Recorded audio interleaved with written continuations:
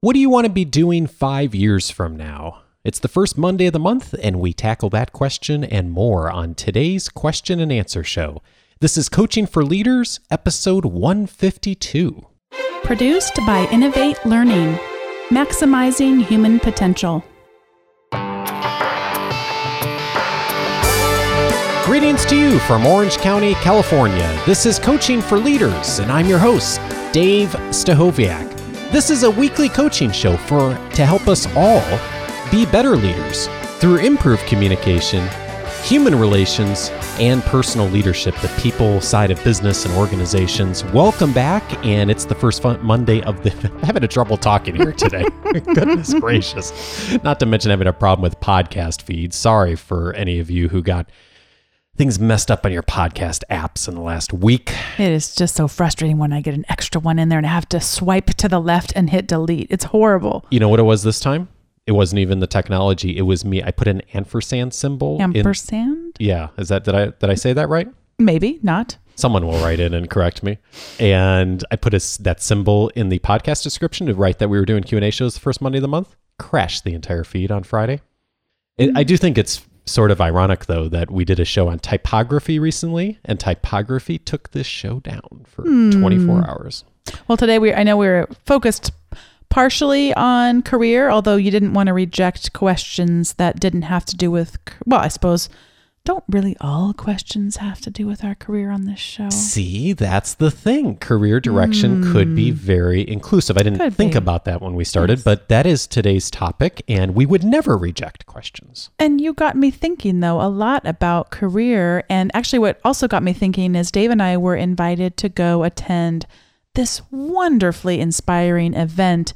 There is a theater organization called the Segerstrom Center for the Arts here in Orange County. It doesn't matter if you know where that is or what that is, but they do a wonderful program every summer, which we had never heard about before about a week or two ago, called Summer at the Center. And what that event is it brings together different students, young people from in their teens, it looked like.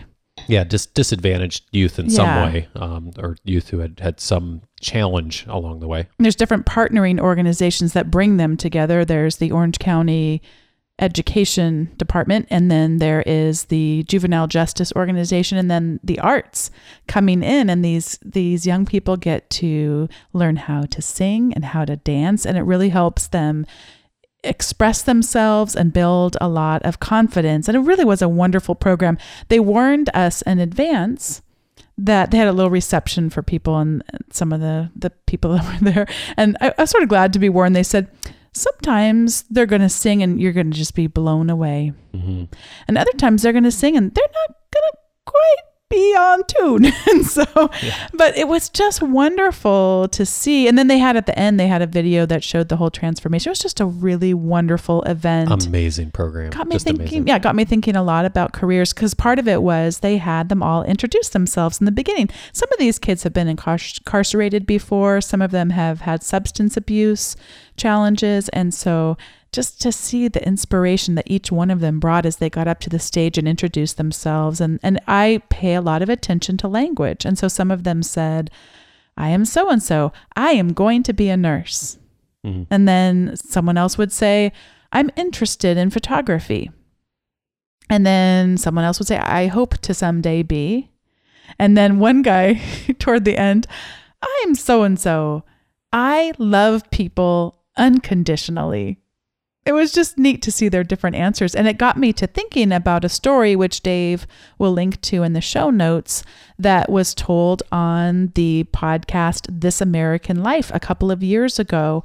And it tells the story of Hale County, Alabama, which you may have never heard of before. I had not, but it is infamous for having a quarter of the population there. 1 out of every 4 people has some type of a disability and claims disability, so receives disability funds. And I thought that they handled that subject with such an appreciation for the complexities of the issues involved in disability. The one story that really stands out to me so much as it relates to our careers was of a woman who was claiming disability, and she had so much physical pain that she would often wind up crying at work because she was in so much pain. She was standing all of the time, and it just brought her so much physical pain. And they asked her, "What is your dream job?" And she said her dream job was to work at the disabilities office, where they do all of the administration, the paperwork, and go through that. And they thought, perhaps then because she felt like she could maybe relate to the people who were trying to process through the disability system, or was it perhaps because she thought she could give them hope, or what was it? And her answer, do you remember her answer, Dave? I didn't hear the episode, so I remember you telling me about it, though. Yeah. It was something to the effect of she wanted that job because it was the only job she knew of where you could sit down all day long and she wouldn't be in pain. Was it something like that? It was the only job she knows of where you sit down when you work.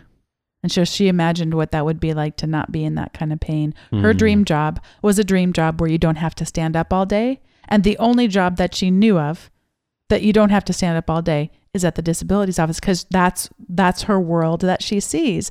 So as we think today and answer some of these questions about career direction, one of the things I really would encourage everyone, regardless of how much exposure that you have had to different jobs, I would encourage you to spend some time, once a quarter even, going out and, if you're not regularly exposed to different kinds of jobs, doing some kind of research around that. Now, it might be research that you do that's specific to your career. When I think about career risks I've taken in the past, there are many of them have gone well, and I'm glad I did them. And even the ones that didn't go well, I am glad that I did them too, because I learned a lot from them. And I think that our ability, I think to the story on thinking past what we know. When you think about the woman who was looking to work in the disability office, that's a really valuable thing to do. So I hope that we'll be able to do that today through some of these questions. So let's tackle the first one here. The first question is from Aaron. He emailed us in and said, during a one-on-one meeting with my boss, my boss asked me where I wanted to go in my career, and I didn't have an answer for him. More concerning was that I didn't have an answer for myself. He recommended that I have a 5-year plan, and he gave me a few ideas to consider. With so many paths, both inside and outside my company, where do I begin? And this comes back right to what we were just talking about, Bonnie. And so I when I read this question, I had a couple of thoughts initially. And two thoughts are, it is very easy to get kind of caught up in the organization we know and the career path that has been laid out for us in our organization. So I think it's great, Aaron, that your boss has actually asked you, where do you want to go and what's your career path look like? Because a lot of organizations kind of just assume that. So that dialogue is wonderful that you've engaged in that. And so I always like to go back to what Stephen Covey said, begin with the end in mind of where is it that you actually want to go. And so one exercise that I will often do with people I'm working with when they're thinking through some of these questions as far as where do I want to go in my career is we do like the 90th birthday party exercise of what, if you could imagine what your 90th birthday party is going to look like, what would it be like? When you go there, what will people say about your life? What will people say who are around you? What have you done? What have you accomplished? What maybe did you not do? What kind of family do you have? What experiences have you had? And that while that is a different conversation than kind of what's your next step in your career path right now, it gets you thinking about the long-term, where am I going and how does what I'm going to do today lead or not lead to that larger step? And then the other thing, and I've done this with a client recently, Bonnie, is also thinking through what's the ideal day look like. None of us ever have an ideal day, but if we could script out exactly what our day would look like, not only professionally, but also personally too, what kinds of things would you be doing? Not even so much where you'd work, but what would be the things you would do that you would enjoy so much that you'd lose track of time? And when we think about things from a very broad perspective from that, what I find is a lot of times we can start to paint some broad brushstrokes of what are the kinds of things that we enjoy in our careers. What do we like to do? What brings us energy and life? And what do we do where we feel like we're serving others and tapping into the gifts that we bring?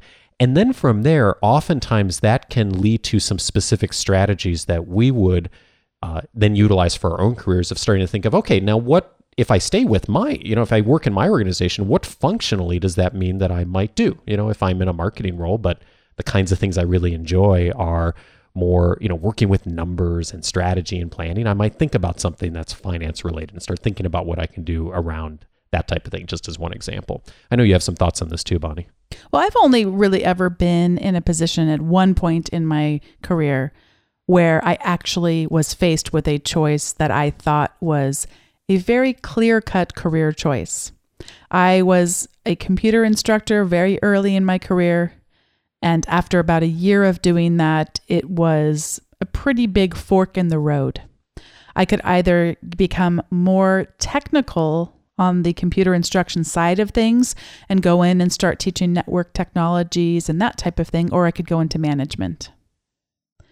That is the only time in a decades-long career that I have ever had any sort of a choice. So I tend to be a little bit cynical about this question, and I always hope I can hide it from people because it is one we need to be prepared to answer, and hopefully not with cynicism. So, but I want to just share behind my cynicism, because I'm not a typically cynical person, but behind it is, I think it is very challenging to think that far out. I think a more realistic way of looking might be some learning goals. Perhaps what's the next step? Is it that you're looking to have greater levels of management responsibility, or is it that you're looking to become more technically trained in your field? That's, broadly speaking, that's a choice a lot of us are faced with. And I think we really have to be self-actualized to not get caught up in we're always supposed to be moving up in the org chart. I don't think that that is the ideal for all of us. I don't think it's good for us, for our souls, for what we love to do. For many of us, that's the path that we go, but it's the path that we just flow right along. It wasn't one that we really thought consciously about, and some of us don't enjoy that as much as we might have enjoyed becoming more of the expert in the field itself. So I want to share a couple of movie quotes that this reminded me of. There's a movie that was out, and when I was growing up, it was the romantic comedy of the day. It's called Say Anything, and John Cusack, an actor here in the States, was the main actor, and this is one of his monologues about his career. I don't want to sell anything, buy anything, or process anything as a career. I don't want to sell anything bought or processed, buy anything sold or process anything sold, bought, or processed, or repair anything sold, bought, or processed. As a career, I don't want to do that. So my father's in the Army. He wants me to join, but I can't work for that corporation. So what I've been doing lately is kickboxing. And then another career quote he says, and I'm done after this, I promise, is, how many of them really know what they want, though? I mean, a lot of them think that they have to know, right? But inside, they don't really know. So I don't know, but I know that I don't know. I had a feeling you were going to say something like this. And what I would add to my comment too is that I don't love this question either. I used to ask this question more of people in their careers, like, what do you want to be doing 5 years from now? And I don't ask this question very much anymore because I just think it's so hard to know what you're going to be doing 5 years from now.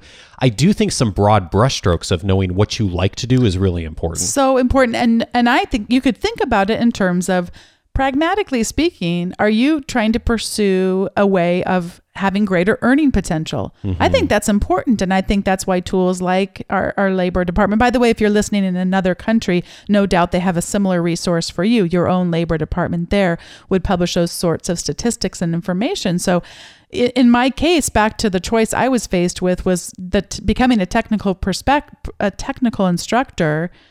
Back then, that would have meant going into teaching network technologies. This is back in the day, making six figures. That would have been a considerably larger income than the management role ever led to in that company. So not that money is our only choice, but I think it's important for us to be educated about what is a typical salary.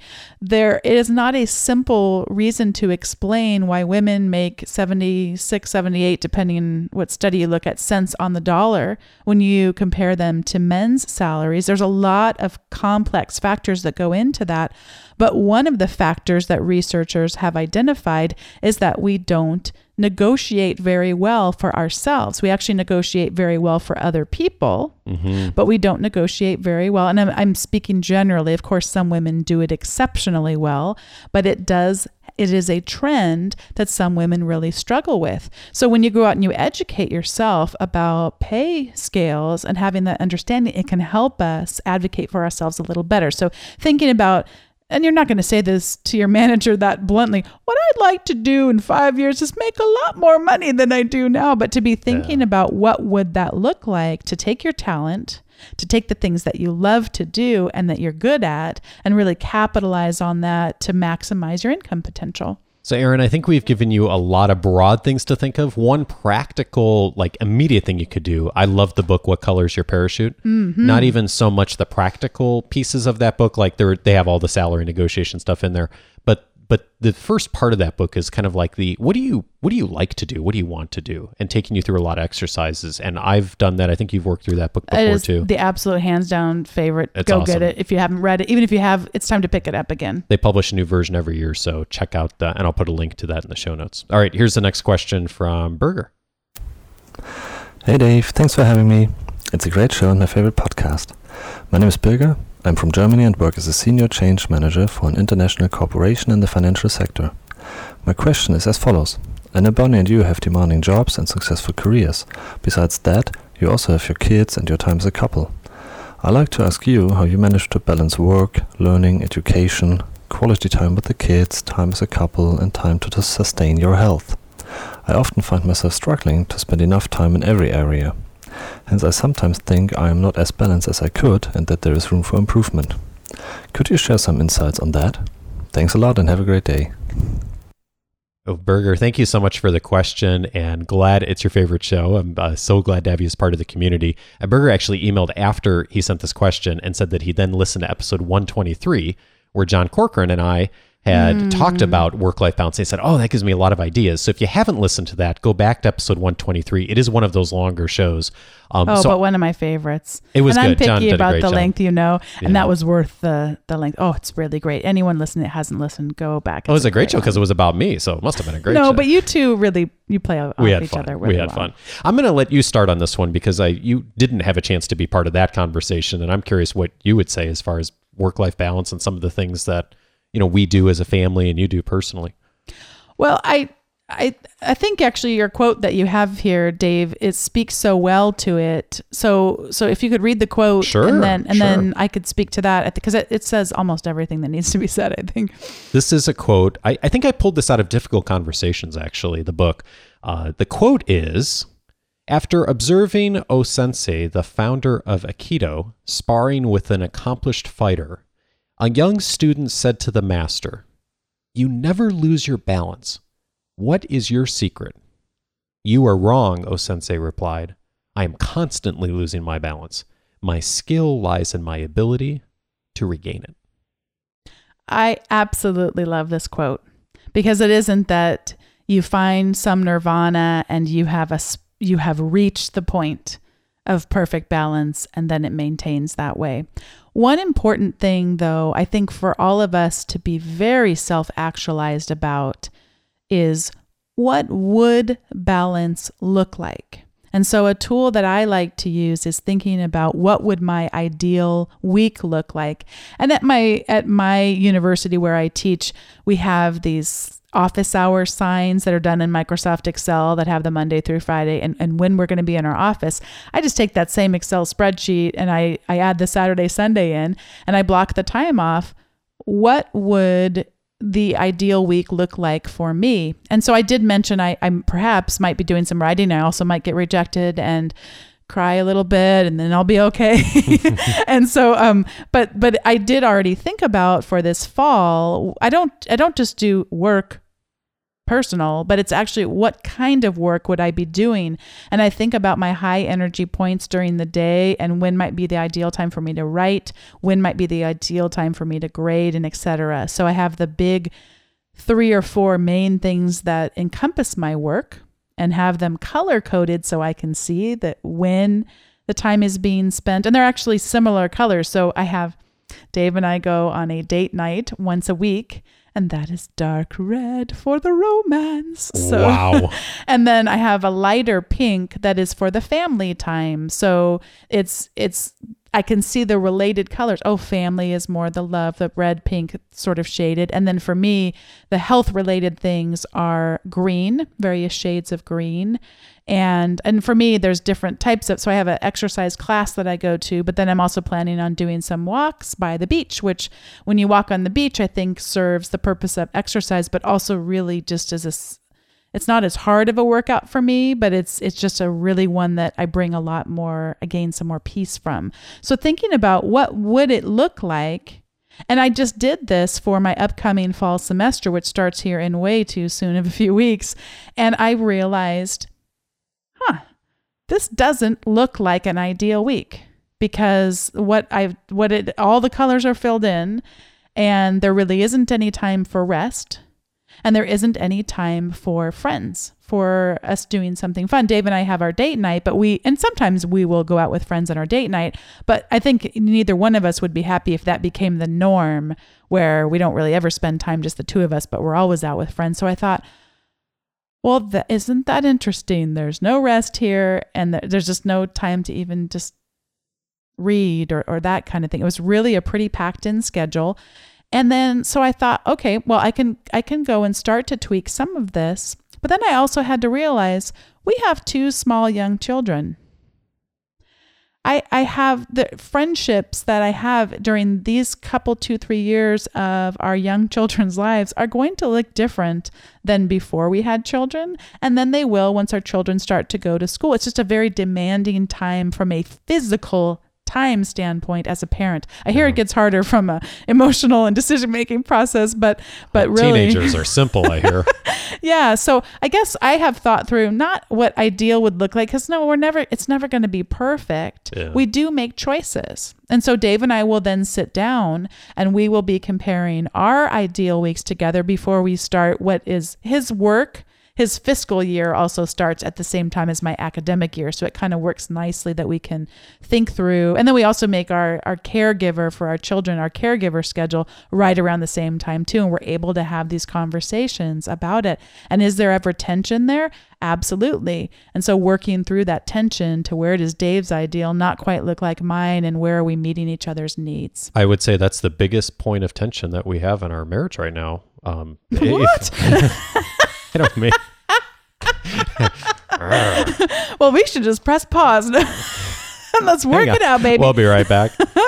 No, but I mean, if anything was a point of tension, I think that's the biggest thing we struggle with, which is, okay, work-life balance and who's watching kids and who gets to work and those working through that. I mean, it's a constant conversation point for us every week. Even when it's going well, we're always dialoguing about that. And because it is so exhausting. It is. Physically exhausting. It is hard. And those of you who either have small children or have had small children know exactly what that's like. And so the one thing I'm cracking up myself. The one thing I would add to this is, 2 things, I guess. I got an idea from David Sparks, Bonnie, who's a past guest of the show, to put in a calendar in your software, whatever you use, as just a template calendar.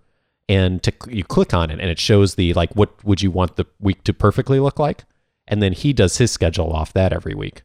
And I've done that on my calendar. I have a calendar that you can just click on and it shows like the perfect, of course it never actually ends up being like that, but at least that's a starting point of like, you do the colors, I do that as my template. It's a starting point for where would I ideally like to be? Yeah. And then I'm always kind of moving back, like the quote said, I'm always trying to move back if there's a week that there's too much work or anything like that. And then the final thing I'd say that I don't think John and I talked about in that episode is, what do we not do? And I think that that's part of the work-life balance too is, for example, I am not involved really in hardly any professional organizations right now. Like if I think of like dinner meetings, those kinds of things, I did that for many years before we had kids. And it's not something that I probably should do some of that, but going somewhere that, you have to leave and go out to dinner and meet with people in the networking events, it takes so much time. And in the evenings with family, I just don't do any of that right now. I let all of those memberships expire. And while there's some loss there professionally, I just think that it's not worth it for the amount of stress that would add to our lives and our family. And so that's just something I've given up. And there's a whole bunch of things that I don't do now that I think really helps with work-life balance in a lot of ways. So hopefully that's helpful, Burger, with a few ideas there. And again, episode 123, lots there as well. So let's look at a question here from Mike. Mike sent in a question. He said, I've started to set expectations and coaching within a role, but I'm finding it very difficult to get any engagement with anything I do. It feels like I'm an outsider, and they would quite like to leave it the way it is. I've looked for quick wins and found a few, but again, they seem to be disengaged. A different perspective may be good. What's your thoughts? And I believe, if I'm remembering right, Mike is in a fairly new role, in a management role that he has assumed in the recent past. So, this is always difficult when you walk into a challenging situation and you walk into a challenging cultural situation. Mike, I guess there's two things that immediately come to mind. And of course, there's a lot we don't know about this, as with many of the questions here. One of them is, where are you going? Where's this organization and this team going? And I think one of the things that, if there is not a nobler goal or a vision that that the team is working towards, it is so easy for people to get caught up in the what's not working, how have we always done things around here.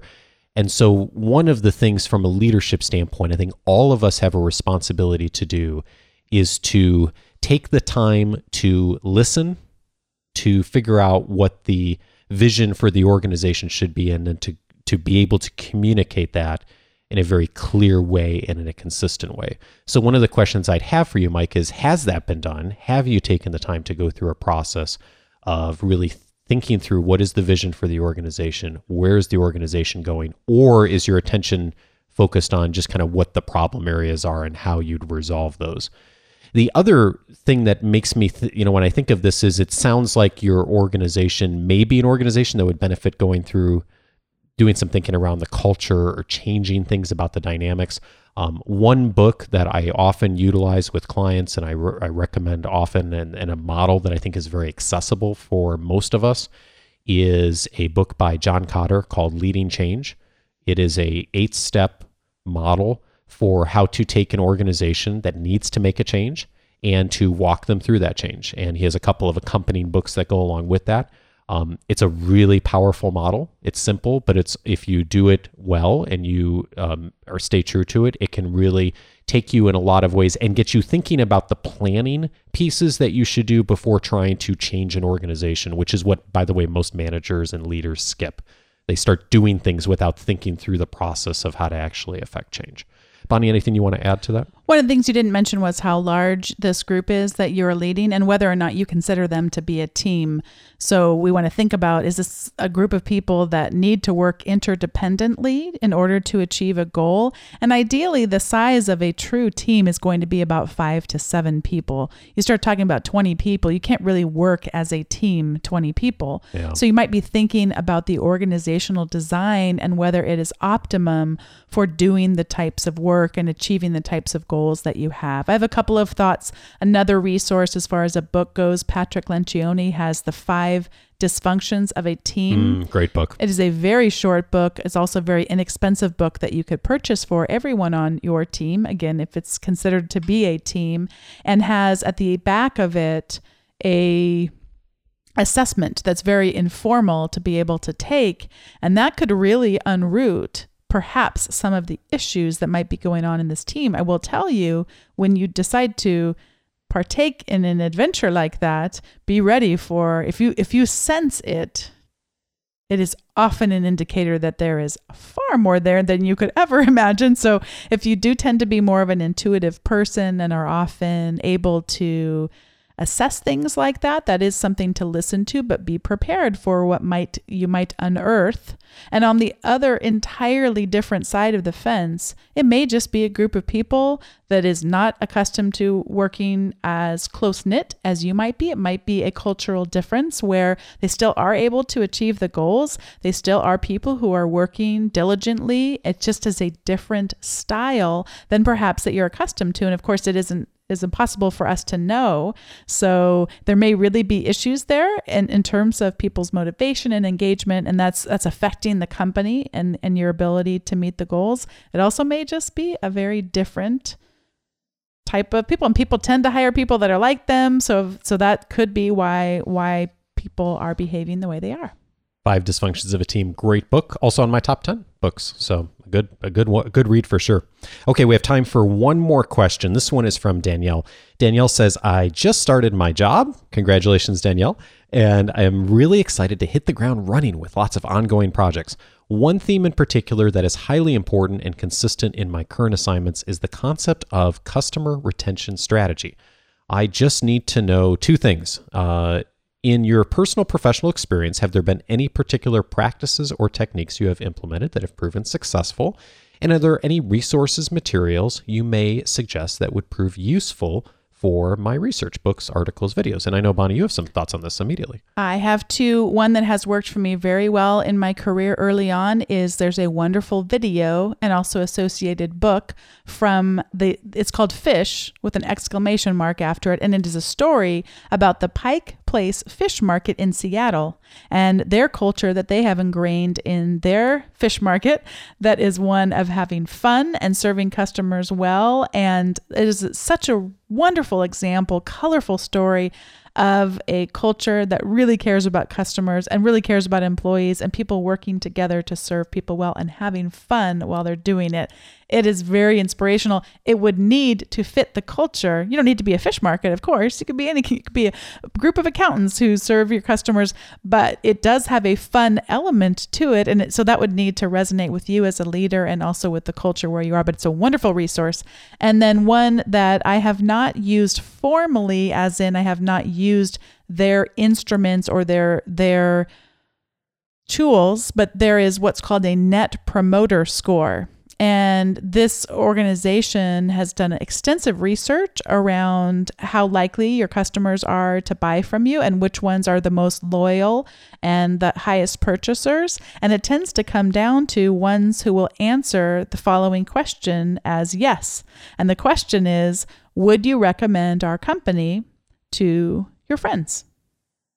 And so you think of all the things you could possibly ask, that happens to be, through their research, the one thing that's going to be the difference maker in customer retention and also having customers that spend the most with your organization too. So that can be something that you can just ask, but they also have a whole bunch of resources and consulting that they do. They have a whole brand built around it. So that's the Net Promoter Score. It was originally an article. Their research was published in the Harvard Business Review. You could read about that in their archives.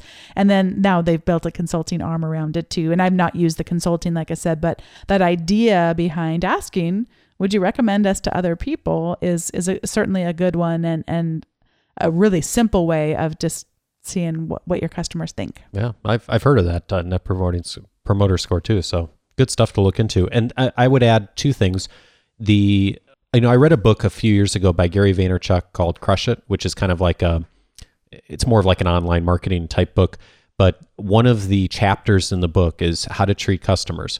And you open it up, I don't forget which chapter it is, and it's blank. And there's only one word on the front of the page of the chapter, and the word is care. I love it. And I've actually had some long conversations about that chapter with a few people, because at the end of the day, it's how well you really care and listen to people and then follow up and then do things. And so a practical guide to that I've read recently is a book called The Lean Startup by Eric Ries. It's pretty popular in the entrepreneurial circles right now. But even if you're not in a startup, don't discount the book. I did for a long time. That's why I didn't read it, but I've read it recently. And let me tell you, it is a fantastic model, particularly if you're doing something new, of getting feedback from your customers, because his whole thing is build something small, start with the minimum thing you need to start with, and then spend a lot of time listening, engaging with your customers. He tells a great story of how Quicken has really changed their whole business model on software just by following this strategy, or the Intuit company rather, not Quicken specifically. But it's just an amazing model for that. So I would really encourage that. And so check that out if that's helpful as well. So I think that's just going to about do it for our time here on questions. I do want to let you know we are going to do another Q&A show coming up in a month. So we're going to do the first Monday of the month. I would love your feedback on what you thought about this show. In particular, if you have comments, questions, or additions to our answers, we do not have the monopoly of wisdom on this by any means. So add in your thoughts as well. coachingforleaders.com/152 is where to go to the show notes and all the things we have mentioned here today. And if you have a question for our next show is going to be episode 156. It'll air September 1st, the Q&A show rather. And it's going to be on getting organized. It's the beginning of the academic year for kids and all that going back to school. And for Bonnie, of course, because you're teaching. But I think it's kind of a good time in the year to kind of regroup, and summer vacation's over for a lot of people and summer trips are over. So we're going to do a show on getting organized. So if you have a question on that, that's a pretty broad topic. So get your questions in at coachingforleaders.com/feedback. And I also want to say a very special thank you to those of you this week who joined in on the weekly update. If you don't already know, the weekly update goes out every Wednesday. It includes an article from me that will help you in your leadership skills. And in addition, it always includes the show notes for this show every week, including all the links that we mention, book references, tools, resources. And so you can get on that as well. The following people have joined in the last week: Tim Stringer, who was last week's guest. Hi, Tim. Mark Schroeder, Andrew Martin, Luke Hamill, Auda Okatani, Andrea Collins, Darren Steele, Tom Tranto, Elena Dumatrescu, hope I said that okay, Elena, Adi Ramashkrina, Javier Sitalin, Michelle Smoot, Kathleen Fardine, and David Welch. Thank you so much, all of you, for joining. And if you'd like to be a part of that as well, just go to coachingforleaders.com/subscribe. And in addition to getting the update each Wednesday, you'll also get the 10 leadership books, the guide to the 10 leadership books that will help you get better results from others. I keep saying the 10 leadership books, Bonnie, but you don't actually get 10 books. It's just the guide to the 10 books. One of them is The 5 Dysfunctions of a Team by Patrick Lencioni. There's 9 others. And if you want that as well, go to coachingforleaders.com/subscribe, and that will get you on that as well. Also, thank you this week to 2 people. The person with the username JMW0428, and also my buddy Evelina out in Finland. Thank you to both of you. They both left wonderful reviews on the iTunes store this week about the show. Bonnie, Evelina had emailed me after leaving her review saying she once missed her bus stop on the way to work because she was listening to a captivating interview. She didn't say which one. So thanks to both of you. And if you have benefited from this show, I would love your feedback and a written review on either iTunes or Stitcher as well. coachingforleaders.com/iTunes or coachingforleaders.com/Stitcher. Hey, we'll see you next week back for our normal model. Take care.